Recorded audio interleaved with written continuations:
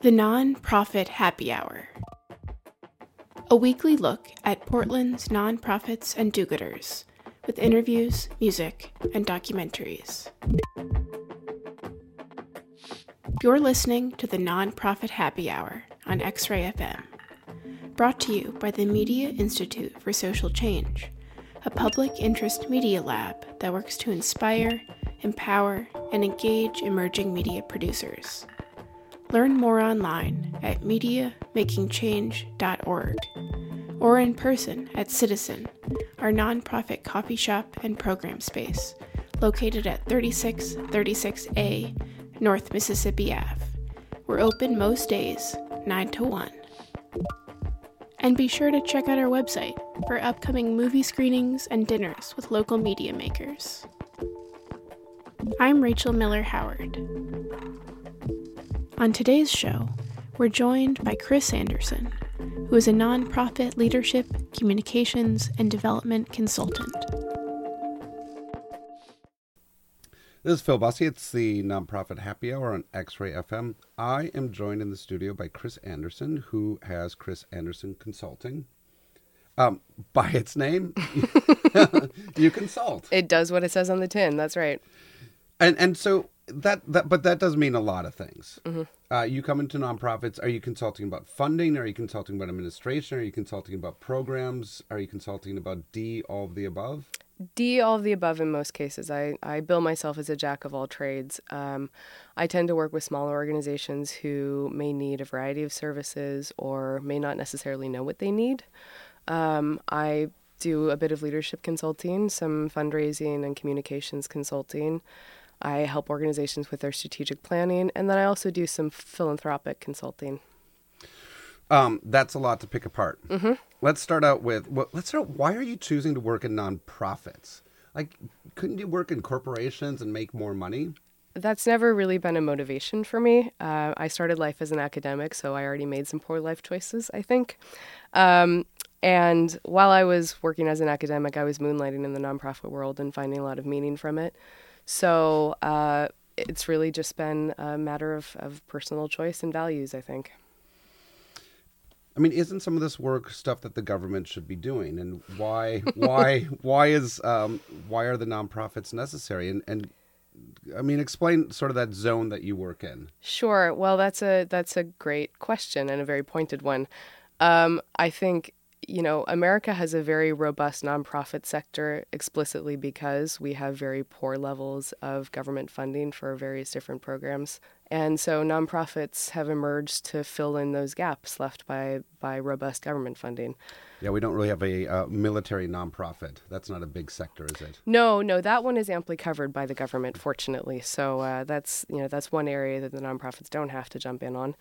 So what that means is that there are a lot of nonprofits out there working really across the board on social issues and on arts and cultural issues and heritage and you name it. And I think that in order to provide services efficiently and effectively, they need folks who can help guide them when they meet a challenge. And so that's really where consultants come in.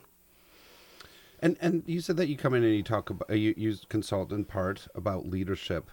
Is there a key what makes a good leader, or is it a dance with the organization that each organization needs a different type of leader?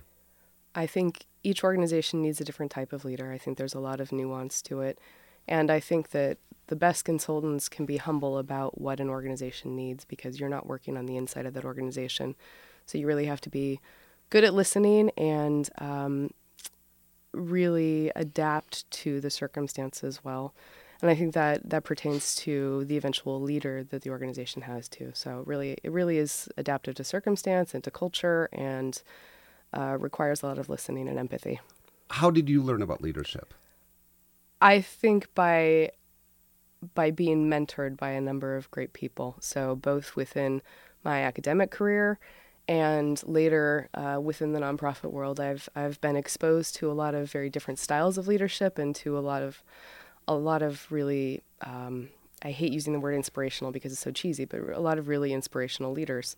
And so I think it's learning by example and by exposure to other great people. It's changed. This is not leadership of the 1980s that was very much of a pyramid of a strong personality, often a strong male personality. Part of diversity has also been diversity of leadership and cultural and different leadership styles. Is that right? Absolutely, yeah. And I think that's what's really exciting about working in the nonprofit world right now, is that I think we're at an all change moment, and maybe that extends across society right now as well.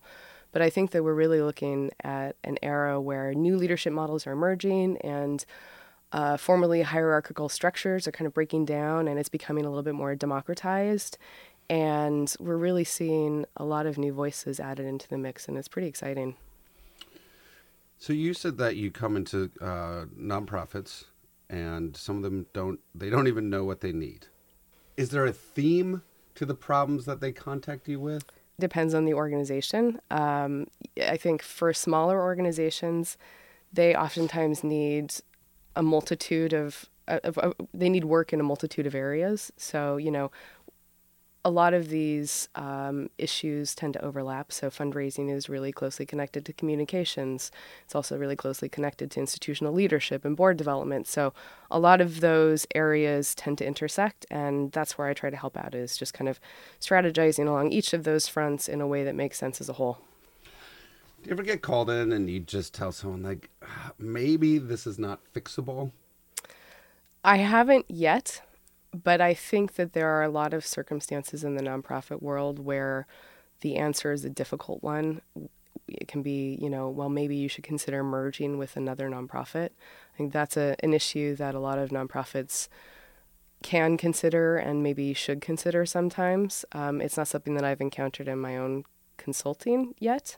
I'm kind of dreading the moment when I do. But I think that I think there are a lot of tricky sustainability questions out there in the nonprofit world. So. Chris Anderson is the consultant with Chris Anderson Consulting. That was a very clumsy way of saying it. I need to work on my business name. It's kind of obvious. Obvious can be good. That's part of marketing. You brought in some music. Do you want to start with one of your songs? Sure. So I've been kind of in a cheesy frame of mind lately, and I'm also a little under the weather. And so these are kind of pick-me-up songs that I've chosen, but also ones that I think can at least tangentially be relevant to the nonprofit world. And so the first song that I've chosen was Queen and David Bowie's Under Pressure, because I think it speaks to, a lot of the pressures that we all feel in our line of work, and a lot of the kind of anguish and emotiveness that kind of keeps us in this business.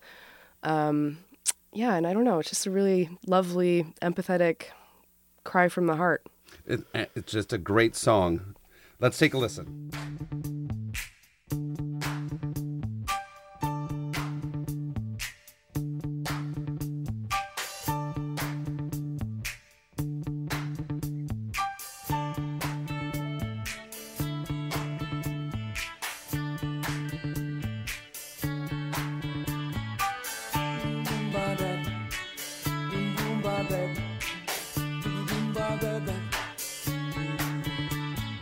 Pressure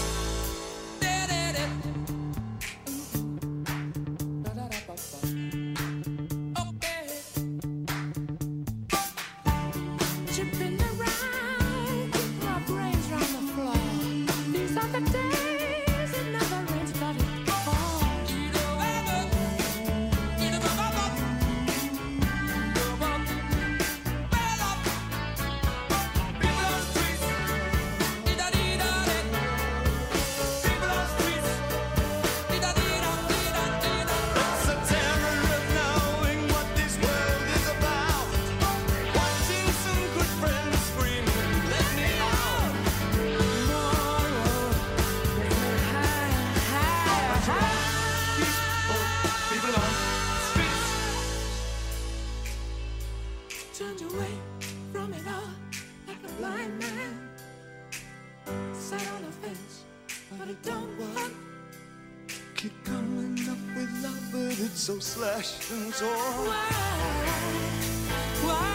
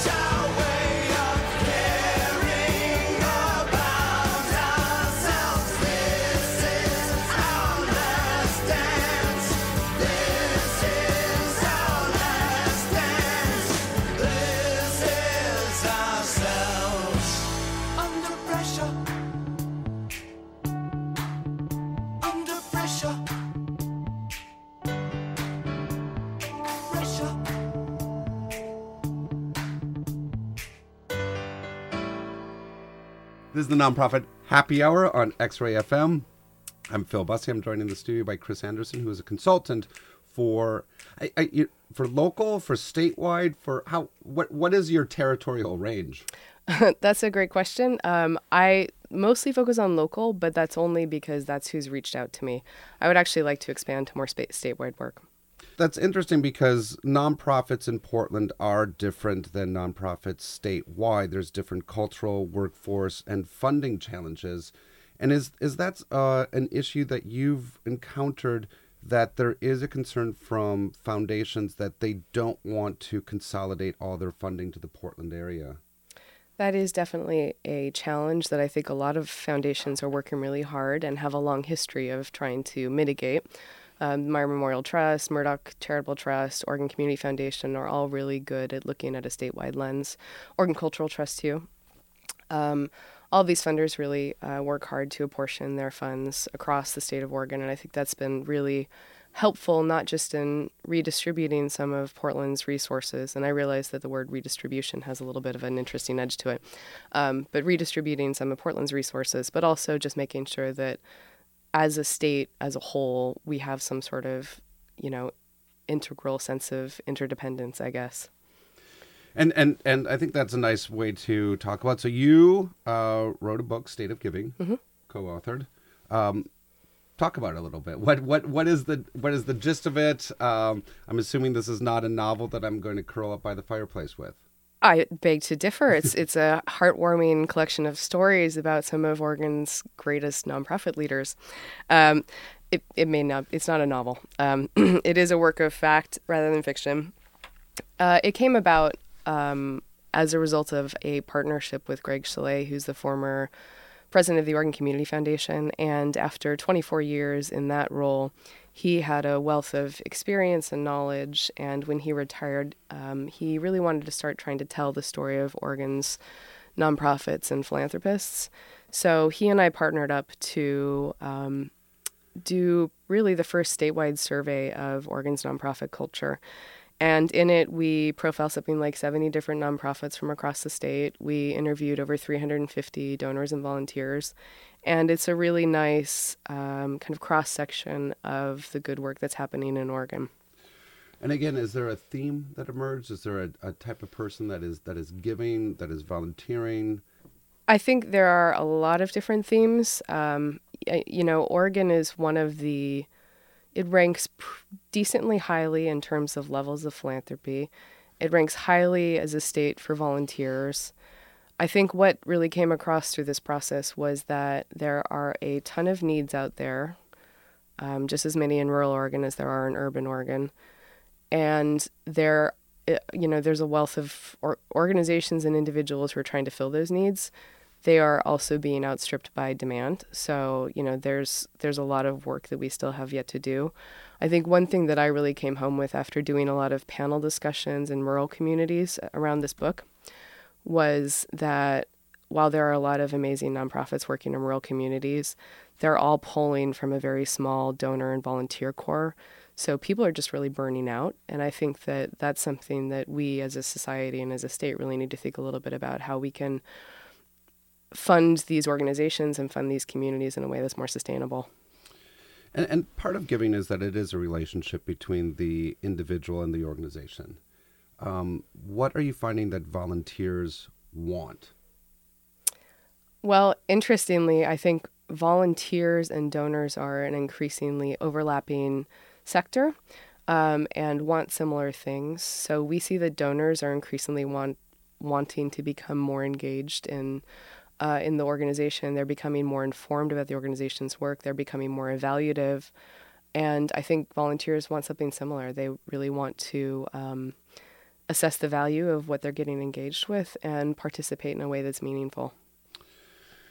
And then I'm also, I feel like it's an inevitable question these days, but President Trump, has the new political culture, has that changed or actually maybe created opportunities for nonprofits? So that's a huge question, and it's a nuanced answer. So let's buckle down for the long haul.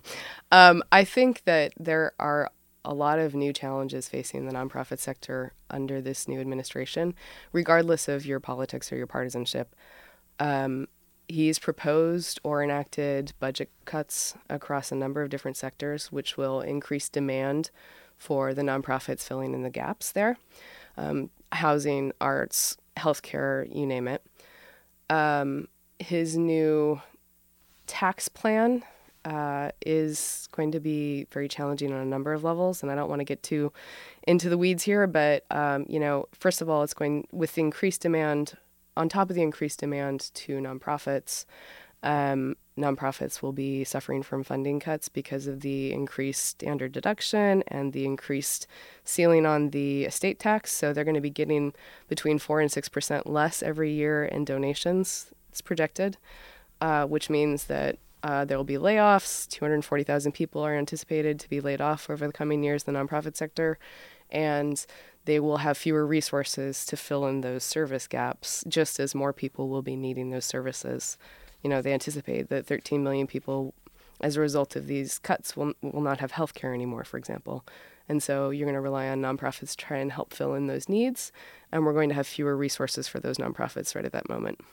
And then, of course, there's an economic downturn projected, so it's not exactly a rosy picture, but, there are still silver linings. Can we try to find a little bit of a counterbalance? Sure. So counterbalance, first of all, the Johnson Amendment, which preserves nonprofit nonpartisanship, is still intact, and that's a really great thing. I think locally we can also look for a silver lining, or not a silver lining. I think that we just have a lot of great stuff going on in Oregon, and we've got some really powerful nonprofits and some really powerful private funders who are working really hard to mitigate some of this damage and doing some pretty innovative things in terms of anticipating some of these shortfalls and really helping out. And then how about let's just have a palate cleanser after talking about Trump. Yeah. And how about another song? Okay, so my second song just makes me smile. It is the Pet Shop Boys cover of Go West. And there's a lot to like in this song. First of all, it's got a fake Russian choir, which feels kind of topical these days, right? It has a message that I think really, like at a surface level, caters to a lot of the reasons why we all choose to live and work in Oregon. It's very optimistic. It talks about the clear air. It's very nice.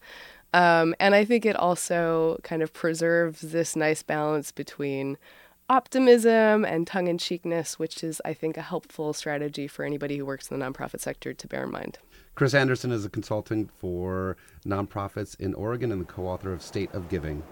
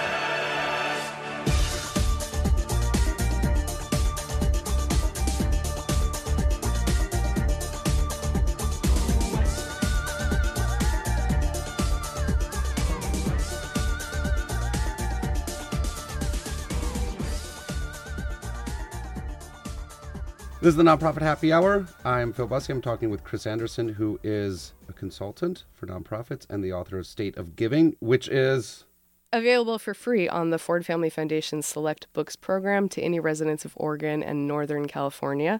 It is also purchasable through various different online book purveyors.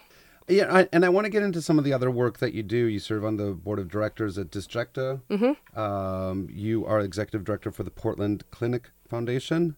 Correct. Yep. And the grant chair for Multnomah Cultural Coalition. That's right. I am on the board of Disjecta Contemporary Arts Center in Kenton, which is a really interesting, innovative organization that's trying to bring contemporary art to areas of Portland that doesn't often see it.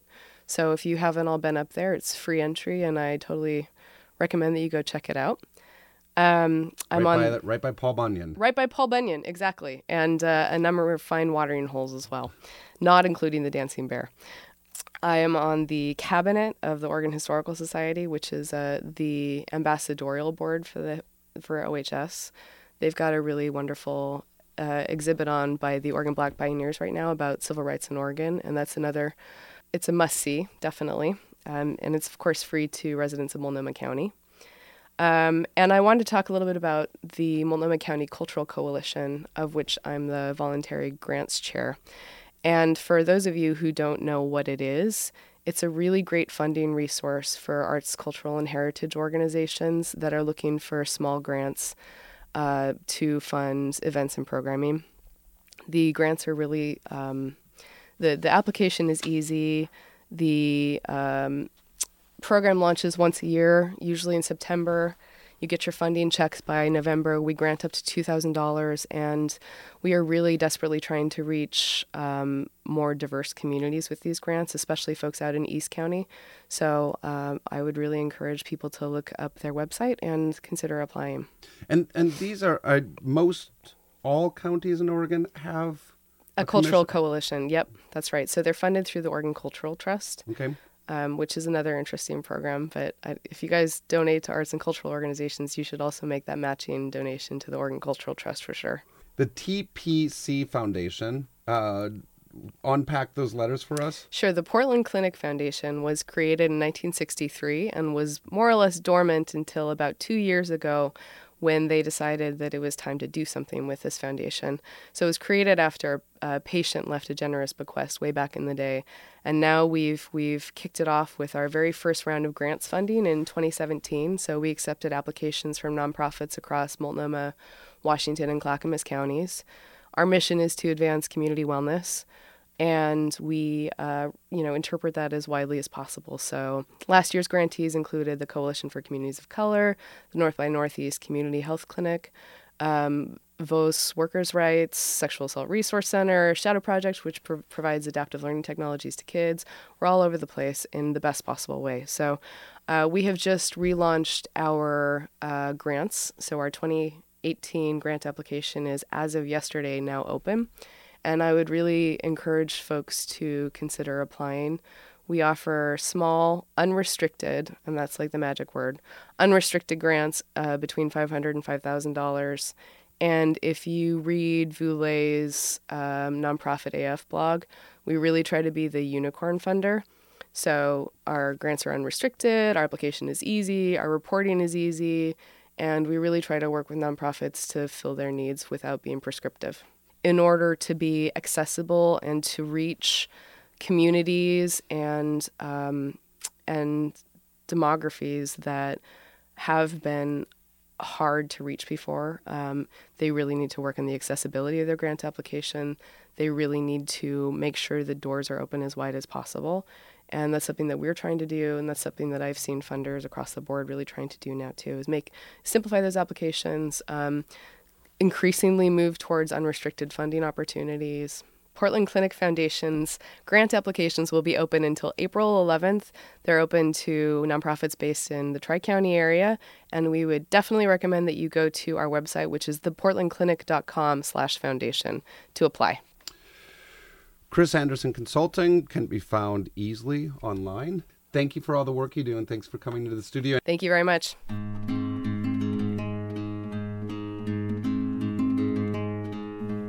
Special thanks to Porcano Taqueria, Winderlia Vineyard and Winery, and Stormbreaker Brewing for supplying the meal for our last dinner with the local filmmaker. If your organization or business is interested in underwriting our show, please email phil@mediamakingchange.org.